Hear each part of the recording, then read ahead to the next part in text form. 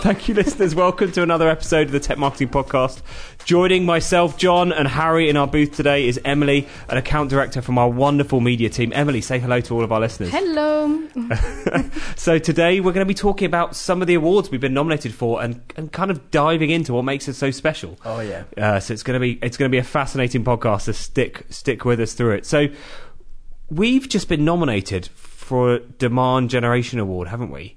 But before we get started, actually, why don't we tell us a little bit about yourself, Emily, your background. He's on one today, doesn't know what's going on. I don't know what's happening. But Emily, tell us a little bit about your background and yourself. Why are you joining us in the booth today? Yeah, so, I've been working in media, in B2B media for about 6 years, close to 6 years now. And I've always been in B2B. And so I joined, together about 3 years ago. And with John Michele, and we were about 2 people a long time ago, and we started working with KPMG. So, I've been working with KPMG for 3-4 years. It's been very exciting, very challenging, very interesting. And then, we had many campaigns that we've done together. And the latest campaign we've done has been nominated for an award. Yeah, which is what is that award again, Emily? If you don't mind telling our listeners. It's a B2B marketing award, and it's for best lead gen campaign or demand gen campaign, and the best corporate decision maker campaign. Best corporate decision maker campaign. Okay. And so what does, like, whenever I think, best demand gen, what makes up a best demand gen campaign? Like, what do you think has made it so special to get nominated and hopefully win? By the way, and hopefully we'll win. I think it's the whole program, the whole campaign we've done together. I can obviously discuss it more, how we come up to that campaign, to the approach, the strategy, the media channel mix.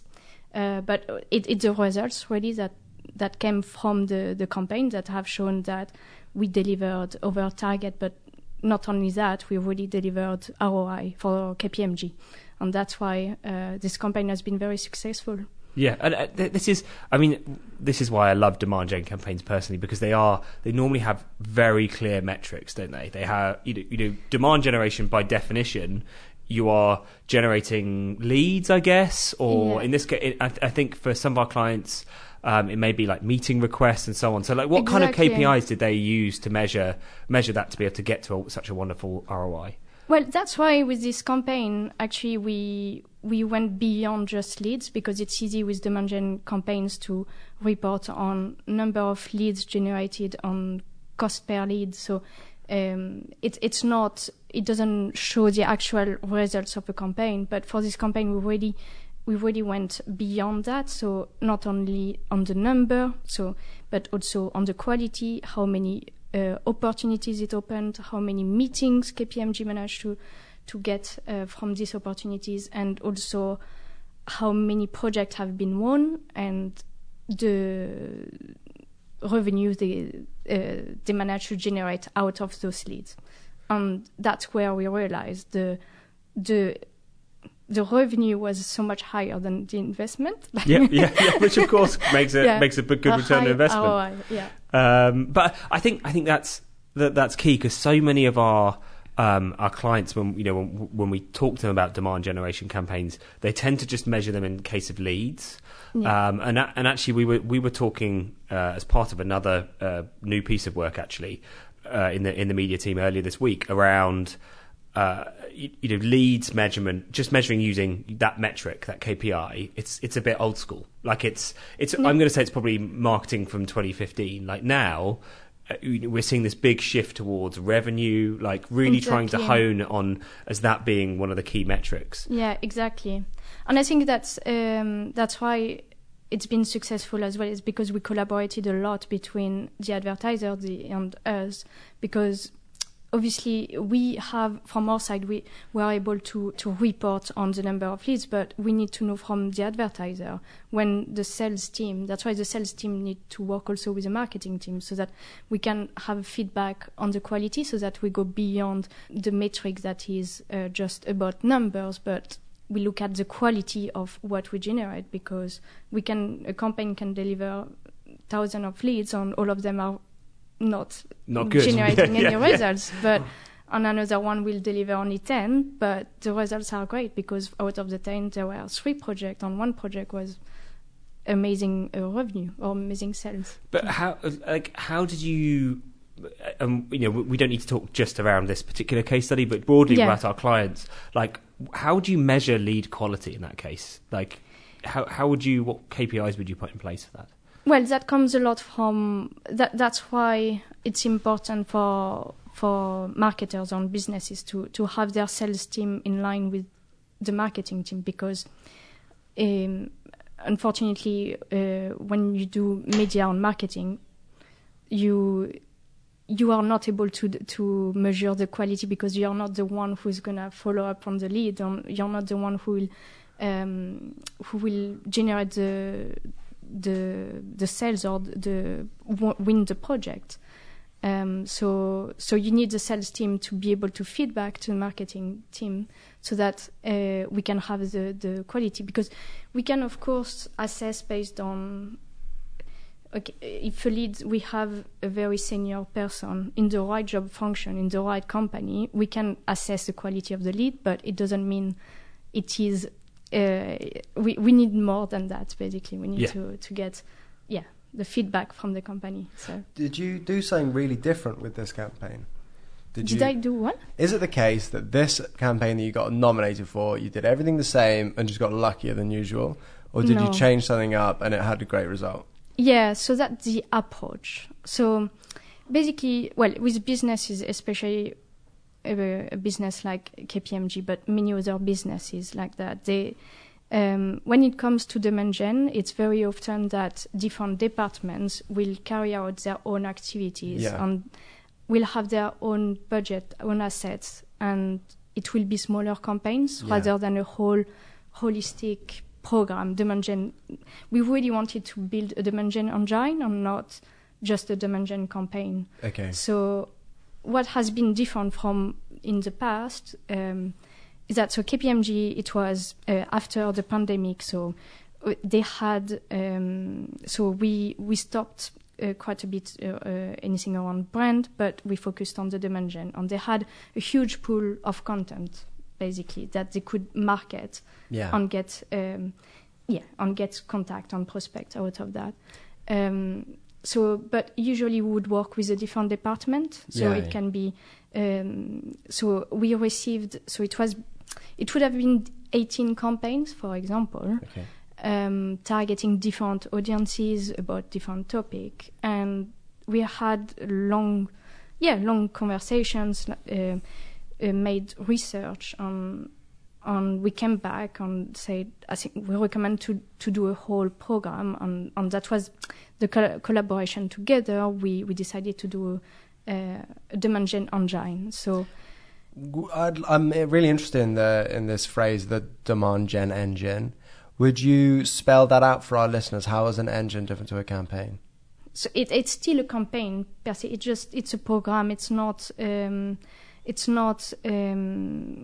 How to explain? It's really we built a system for the business. It's not. It's really building the approach and how it would work. It's not related only to media, but just how we would work from having the content to activating a campaign, but also in the back how they would follow up on the leads, and then have the reporting from that and keep on going in the future as well. So KPMG came to you and asked, we'd like a demand gen campaign, and then, or did they say we want something much larger? They came to us with a pool of content. Each content had different target audiences. The objective was to market it and get leads out of it. The budget was quite consequent, but if it was split per each content piece, it becomes very tiny. And then you go with, obviously, channels like content syndication, paid social to generate leads. But then that's it. It's not really an engine. So we came back and say, we understand that every department is putting money behind it. Every department wants their own leads. They want to prove, each spend is bringing them the leads. But in this case, we put KPMG as a brand in the forefront, so that we can promote all content to different. We assessed all the 18 audiences and group them into 4 key audiences, so that we can promote all content to those audiences and see how they engage with the content. And by putting this budget and this investment all together, we could include more media channels, so we could have some awareness activity within the engine, which is important. And how was the reaction when you... So I'm interested in the concept. I'm interested in the very early phases where someone has come to you and said, this is what we'd like, and then you guys go away and say, we're actually going to offer them something slightly different to what they've asked. Okay. Was this an idea or a concept that you were working towards already and you thought, wow, this is the perfect time to use it?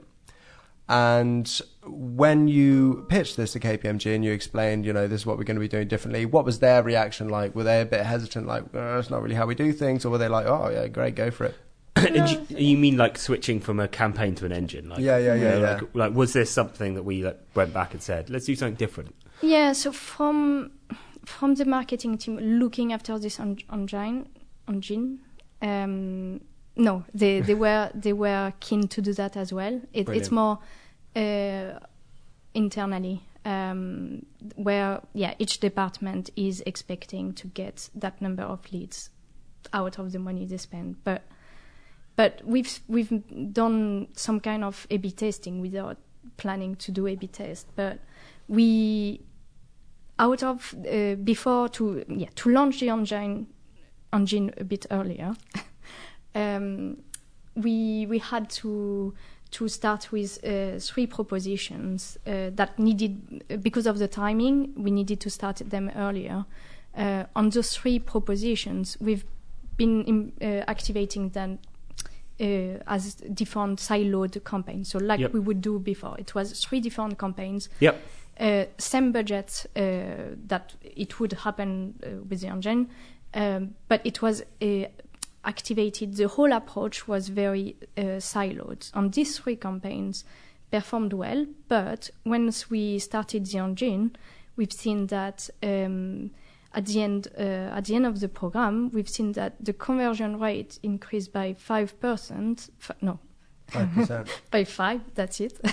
The conversion rate increased by 5 and the cost per lead reduced by 3, but all of that by included some awareness activity as well. It's not... we managed to assess the success of the program of the engine as an overall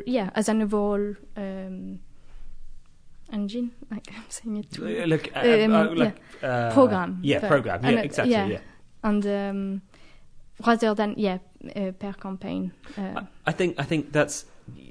I mean, the term like engine or demand gen engine, and like it tends to get quite overused in marketing, or at least certainly I've heard marketing departments use it before. But what would you say was the standout thing that made the KPMG model very different? Like, what was the thing you're most proud of this campaign? It's really to have this approach, not looking into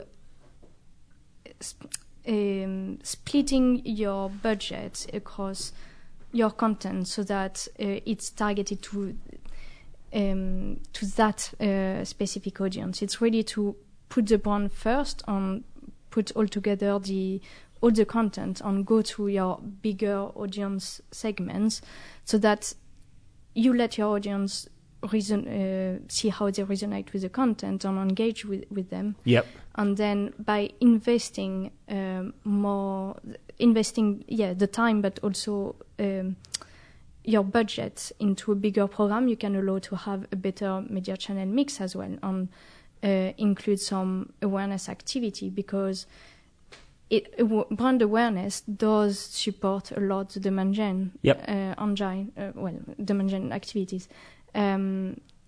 but without if you do not have this investment in place, or if your campaign is very too narrow, and you need to really go back to your boss or your manager saying every single pence I spend or pound I spend is bringing leads, then you're limited by the media channels. And if you actually put your efforts into an engine and understand that, no, brand awareness will help, maybe not now, maybe I cannot show it in numbers, but over time it will definitely support the demand gen activity, and then that's where we see more success, basically. And if I read that back, like what we're saying is, by creating a larger engine, you're able to get a broader mix of channels, which allow us to balance a little bit of awareness in there that help to influence the demand gen piece. Is that right? Exactly. Because,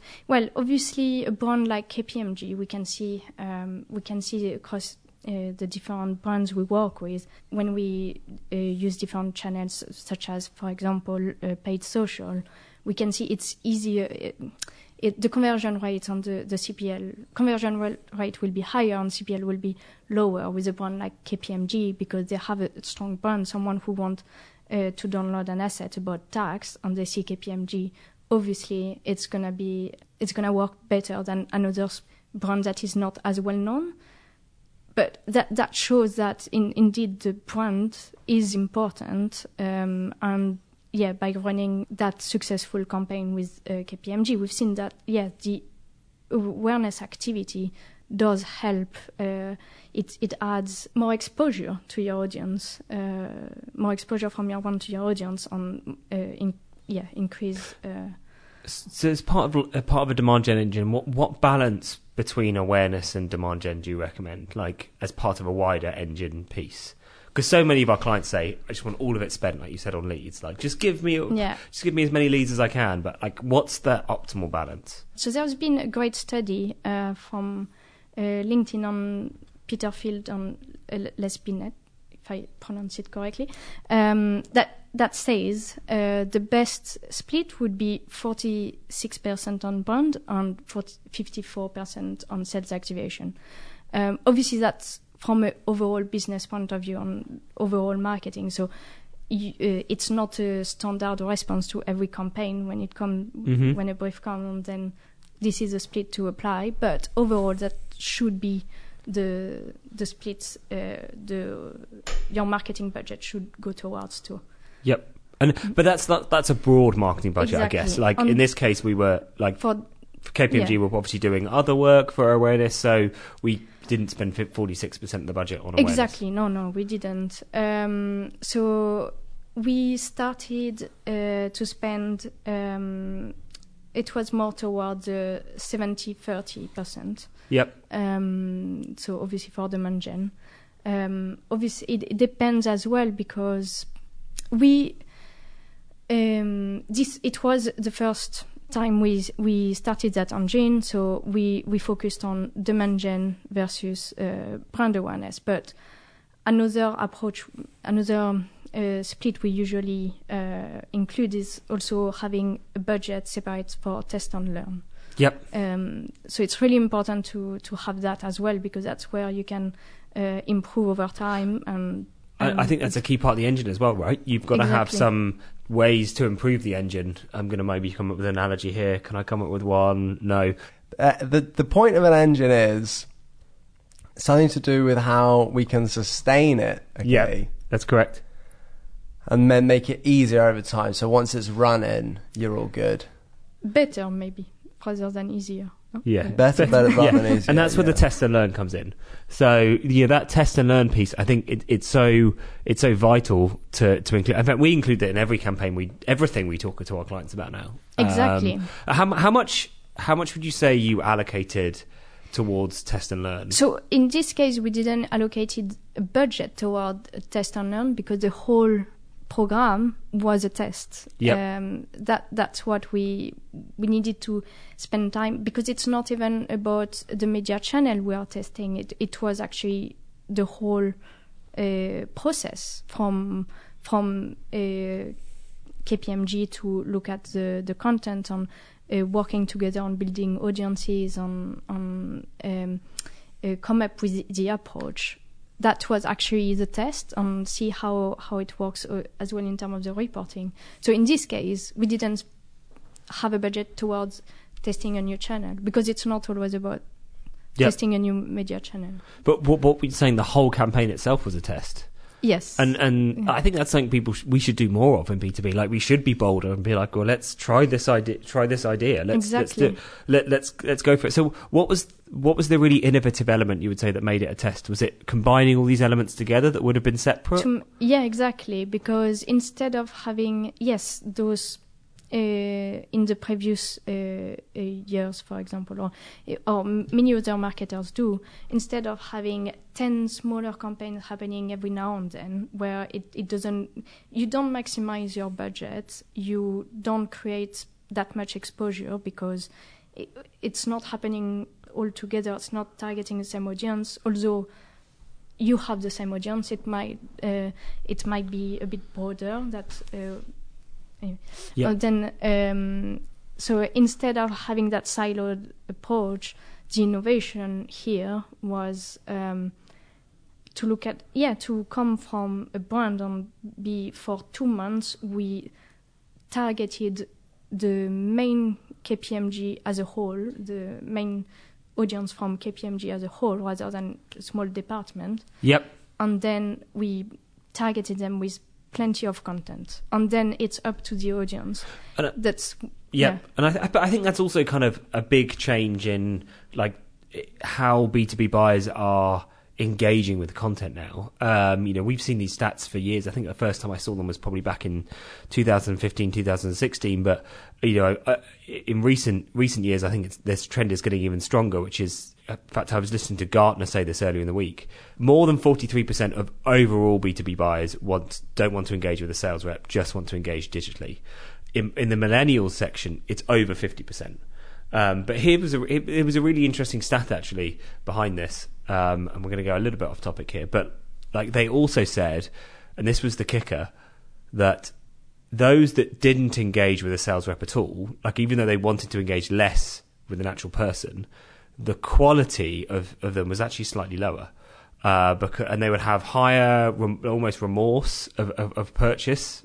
That's the wrong word, okay. But like more regret, more by regret than before. So I thought it was quite a fascinating stat that like we know we're going that way, but I think there is, in reality, like everything you've said about engaging with sales, about having all of that together, like you need to get the right mix of digital and exactly. In person. Exactly. It's more and more. Yeah, exactly. Stats on Gartner has shown that the buying cycle includes a lot more of digital interaction on research on your own before arriving to the sales. So you talked about some of the different types of channels and content that we put out there. So what was the mix? So I didn't go through that. So obviously for most demand gen campaigns, we include content syndication, because that is a media channel that will guarantee you having a lead based on your target audience. So we obviously had content syndication on LinkedIn as well, which performed very well. Very often we see that LinkedIn can have a higher CPL than content syndication, and it brings other aspects as well. There is this brand awareness aspect, and then bring more engagement. So it's two different channels we shouldn't compare, but LinkedIn can have higher CPLs. But for KPMG, and at least for this campaign, we had even lower CPL than content syndications. So It was really very strong engagement on LinkedIn. And also because we could promote all those assets as one campaign. I'm not gonna go into technical details, but how we activate a media channel is important too. So it does affect it, and having that whole combining all these campaigns into 4 different group really helped at optimizing the campaign, but also, bringing better results. Is that not a standard thing that you do? Do you was it unusual to subcategorize the target markets into 4 groups? Because it's often we would have one messaging targeting to one audience group, and then we would target. So you set up so many different campaigns, and the budget, everything goes lower. Therefore, you have less exposure because there is lower frequency, and therefore. So usually, the image I have in my mind, okay, is like your campaign is like one big hot air balloon. Okay, and then usually you go loads and loads of little balloons, like from the film Up. Are you familiar with the film Up? I see the Okay, I see the delightful. So usually, each of those balloons attached to the house, they would be targeting a small audience, a different one each. Yeah. And then you got over here, and then it separates into 4 on the big balloon. Yeah, you can say it like that. So I'm not sure that's the right analogy. Well, I'm trying to understand. I would see it as you would have the other way round, almost. So here's what I want to know. No, maybe that's not right. My question is, okay, when you say you're targeting one audience, you mean one audience per smaller campaign? Because we usually chop them up into small bits. Yeah, so for example, because you would have one messaging on, for example, that is targeting IT people, but specifically for security, for example. Okay. And then another messaging for, again, IT people, but focusing on softwares or hardwares. Okay. Something different, but it's still the same. People. It's you're still targeting the same audience type, audience profile. It's just very narrow job titles that are different. But why not having, because it why not having that?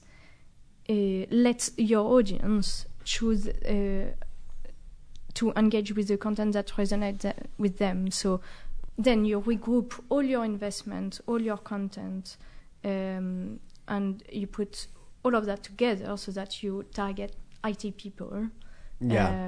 Obviously. So you really expanded the categories. You don't really expand because you don't go outside your targeting. You just regroup your efforts into your audience. I don't know how to explain, but instead of you pushing your message to that audience, you let your audience actually engage with what resonates best with them. So how do you get them to do that? So what if I put it a different way, like you're targeting like a broad set of individuals, because let's be honest, most of our clients most of in the technology space, it's normally one of 3 buckets. I'm going to say, right? It's IT decision makers, C-suite, or maybe developers, right? Those are like very broad brush.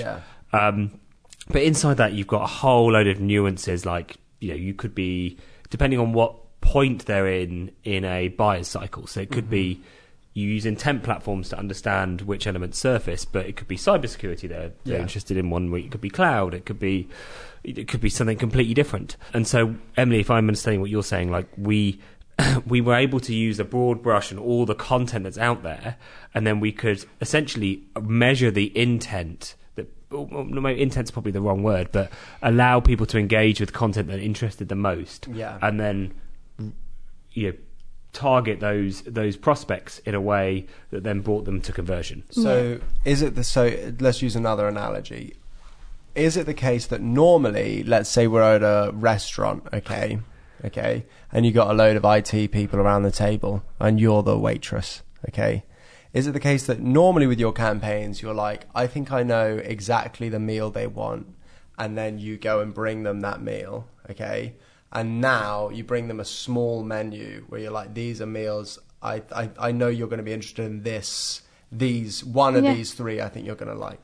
But the difference is, no, well, Emily, I'll let you jump in first. No, go for it. But the difference is, like, someone might bring you one meal. In the old way, they might have brought you one meal, and then you go, I'm not interested. Yeah, and then that's it. You don't get any food. Exactly. And now you get a menu, and you can pick what interests you. Yeah. And then when you pick on that menu, you then get I'm going to say a more personalised second menu of other things that you might find. They go, oh, you liked fish. Here's another fish that you might like. Exactly. Yeah, and is that not annoying for the customer in some way?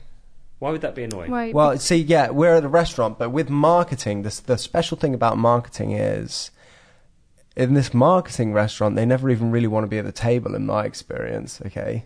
Right. So the reason we give them the food in the first place and don't ask them what they want is because we don't trust them to read our menu. Well, why would you go to a restaurant in the first place? Yeah, well, that's just like marketing. We send out emails, we send out content, and the reason we're sending them content is to make it easier for them to receive that content, because we don't think that they're going to go looking for what we want, or we don't. Well, the reason we have to put it in front of them is because they're not going and getting it. No, it's sometimes you might. I mean, I do that, for example, with marketing content, right? If I need to find out something, I will do research, and we do that a lot for media planning. But I go on LinkedIn and I see a report that looks very interesting, and I will download it, consume it, but I might have not known that report exists. So I then need to get into the headspace of someone who's good at their job and works hard, and that's where I fall down, really. Yeah, well, because you don't work hard. Exactly that. Yeah, I think, and I always butcher this, like, it's a new paradigm in how you think about. Is that even the right word? Yeah, it's a new paradigm in how we think about marketing. And I remember being a long time ago, back when I was at university, like, the whole way of thinking about marketing was either marketing does things to you or you do things to marketing. Do you follow me? And so we're getting to a point where we're giving users, prospects, more choice in what they can have, and then we're personalizing their experience off the back of it through clever media planning and so on. Exactly. For that, on that note, that it's a bit outside of the mentioned activity, but LinkedIn or any publisher or any anything you will go online. If we keep on digital, for example, you will be advertised. That's also the ad space will be there, but now we are being more clever to be able for you to see an ad that is interesting to you rather than anything that so it's not I see, like, there is a whole conversation about especially I remember I did my master thesis about ad blocking, so that was the whole your thesis. Okay. And at that time it was a whole conversation about ad blocking, and like there are two point of views, but in my point of view, you will have an ad coming, like, showing up to you, like you're reading news, you're on social media, you're consuming internet for free, in exchange of that you're allowing an advertiser to show you an ad. But what improved over the years is that we personalize it better for you, so that it's more interesting to you. But I mean, in B2B and B2C is different. In this case, for KPMG or any B2B campaign, you really promote, at that point, it's them downloading a content asset that can help them to do their job. Or if not, they don't download it. We don't, it's not as, I don't know, to refer back to the analogy, it's not as it's not pushing. We are not saying, now you downloaded this content, like, you need to buy something now. It's different. It's data that we are providing as well, the target audience, because in B2B we provide we promote a service that a company can help that person do its job better, basically. That's brilliant. We haven't talked about programmatic. You talked about content syndication. I didn't finish it. So what were the other channels, Emily? Take us through the channels. So on social media, and then that's where we had, because by again, I'm gonna repeat, but by regrouping all those campaigns to one project, your investment, your time, all of it, into that one campaign, we could include awareness activities that definitely help. So that's the challenge we see, because every time we want we include awareness at the reporting, there is no lead coming out of it, so it's a lot of investment but no lead. But that's because it doesn't. The results are not shown directly, but it's definitely supports all the other channels, but supports also in the future for your future campaigns, because you start targeting your prospects. They might not be interested now, but they know your brand now for next year when they might need your service. So we could include programmatic advertising as well. So we could have KPMG brand on. So with programmatic, we could promote not only the KPMG brand but the content into websites that are a very premium business on finance or IT websites, depending on the audience, to help support that, basically. Awesome. So was there any new? We talked a lot about the engine and so on. Were there any new techniques or technologies that you use as part of those channels? For this engine, we haven't, but there are a lot of technologies that can help on demand gen in general. For example, at the moment we are working. I'm saying it's not related to media, but for example, Turtle, which provide better engaging content assets, and that's why, because we want. It's not enough to generate a leads. It's not. We don't want just the download. We want the person who downloaded to actually consume the asset, so that when they are followed up by the salespeople, that's when they will have better. They can generate an opportunity, because they will have actually consumed the asset and want to find out more. But again, that's not media, because it's not just media. Obviously, when you build a demand gen engine. And then when it comes to media, there are also targeting approaches. So because we started to mention intent, but for example, you can apply even further the intent monitoring, so that you can target companies or people based on what they consume recently, so that you can find out, okay, they're in the market for it now. So, but on different, we are using also converter that help us validating leads, but also by removing a lot of manual work, finding out when a media partner is actually delivering the right leads. Is it a lot of them are rejected? Come back to that quality question we had earlier as well. Yeah, exactly. Looking at not the number of leads, but what leads we generated.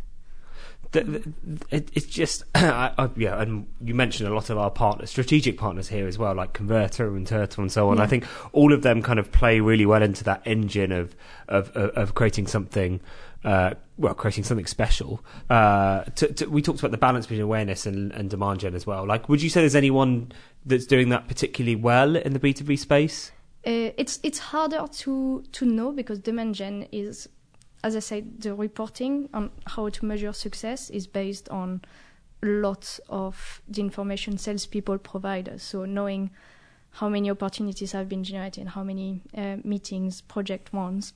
So without being involved in the campaign, it's hard to know how demand gen activity has been successful, like in outside of what you've been, the companies you work with, because it's not like in B2C where you see, or not like in brand where you see a creative or a way of a media plan has been built that you're like, oh, I really like that. So it's really hard to know what has been successful. Makes sense. And like, I'm just trying to think of the other questions. We had one question here about talking about the removal of third-party cookies. Like, do you see that impacting us at all? Well, it will, but recently I think they've extended the deadline. Yes, so they have, it's happening later. I think it doesn't affect.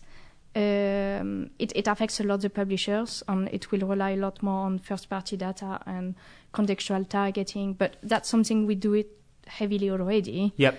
So it's just a question of improving that aspect. But I think it's still being searched how to look at how to do remarketing on different ways to use cookies. Yeah. So yeah, and I think a lot of this, you're right, does go to contextual. It's going to be really interesting to see how this market evolves in the next few years. Like the Google move has bought everyone a little bit more time, and I feel everyone's relaxed a little over it. But I'm sure this time next year we'll be in the same position. Yeah, everyone's just going to DOS until it's right around the corner and freak just out like doing again. their homework. They'll be like, I'm not going to worry about that now. Oh my god, no! Oh no! Come on! I thought they were going to do that again. My dog ate my other cookie. So we've talked a lot about kind of we've delved into the engine, some of the different elements of it. Like if you were to take this forward to our next B2B client, which I'm sure there will be another one coming down the pipeline soon. Like, what are the 2 to 3 things that we want to tell them? Like that we'd start with. Like, if you were to take all the learnings we've had from this nomination, like, what are the 2 or 3 things that we'd want to take forward to our next campaign? Spending both time, and unfortunately not all marketers like that, but also budget. Spending both into really building that program for your business, and have an overview for long term rather than just now, or not. I have budget this quarter and I need that number of leads. And think of it like always on type thing. Is that exactly. What you're saying? Having that always on approach, understanding that results come in a long term. That's something that for this campaign has been quite good as well. Is we've really, when reporting, we took into account as well the buying cycle. So for a business like KPMG, the buying cycle is it's quite long, so we didn't started to assess the results of the campaign as soon as it finished. We considered a longer time to actually realize how much results it brought. So understanding that, it takes time to see results, especially when you start all of that. If you don't invest that much into brand awareness, expect time for it to bring results. I think the test and learn approach as well is very important. So you can test a process like we've done. You can test different things. It can be an approach, a strategy, or a media channel, and then you can include, test a new media channel, see if it works or not, but so that it gets better. Yeah. So those are 2 stellar tips. So make sure you invest in awareness and think long term, and think and always iterate to improve. And I think that creates an incredibly innovative campaign. Do you think KPMG deserve to take home the gold on this one? Yes, of course. yeah, of course. Like we'd always say that, but they're up for 2 awards for this.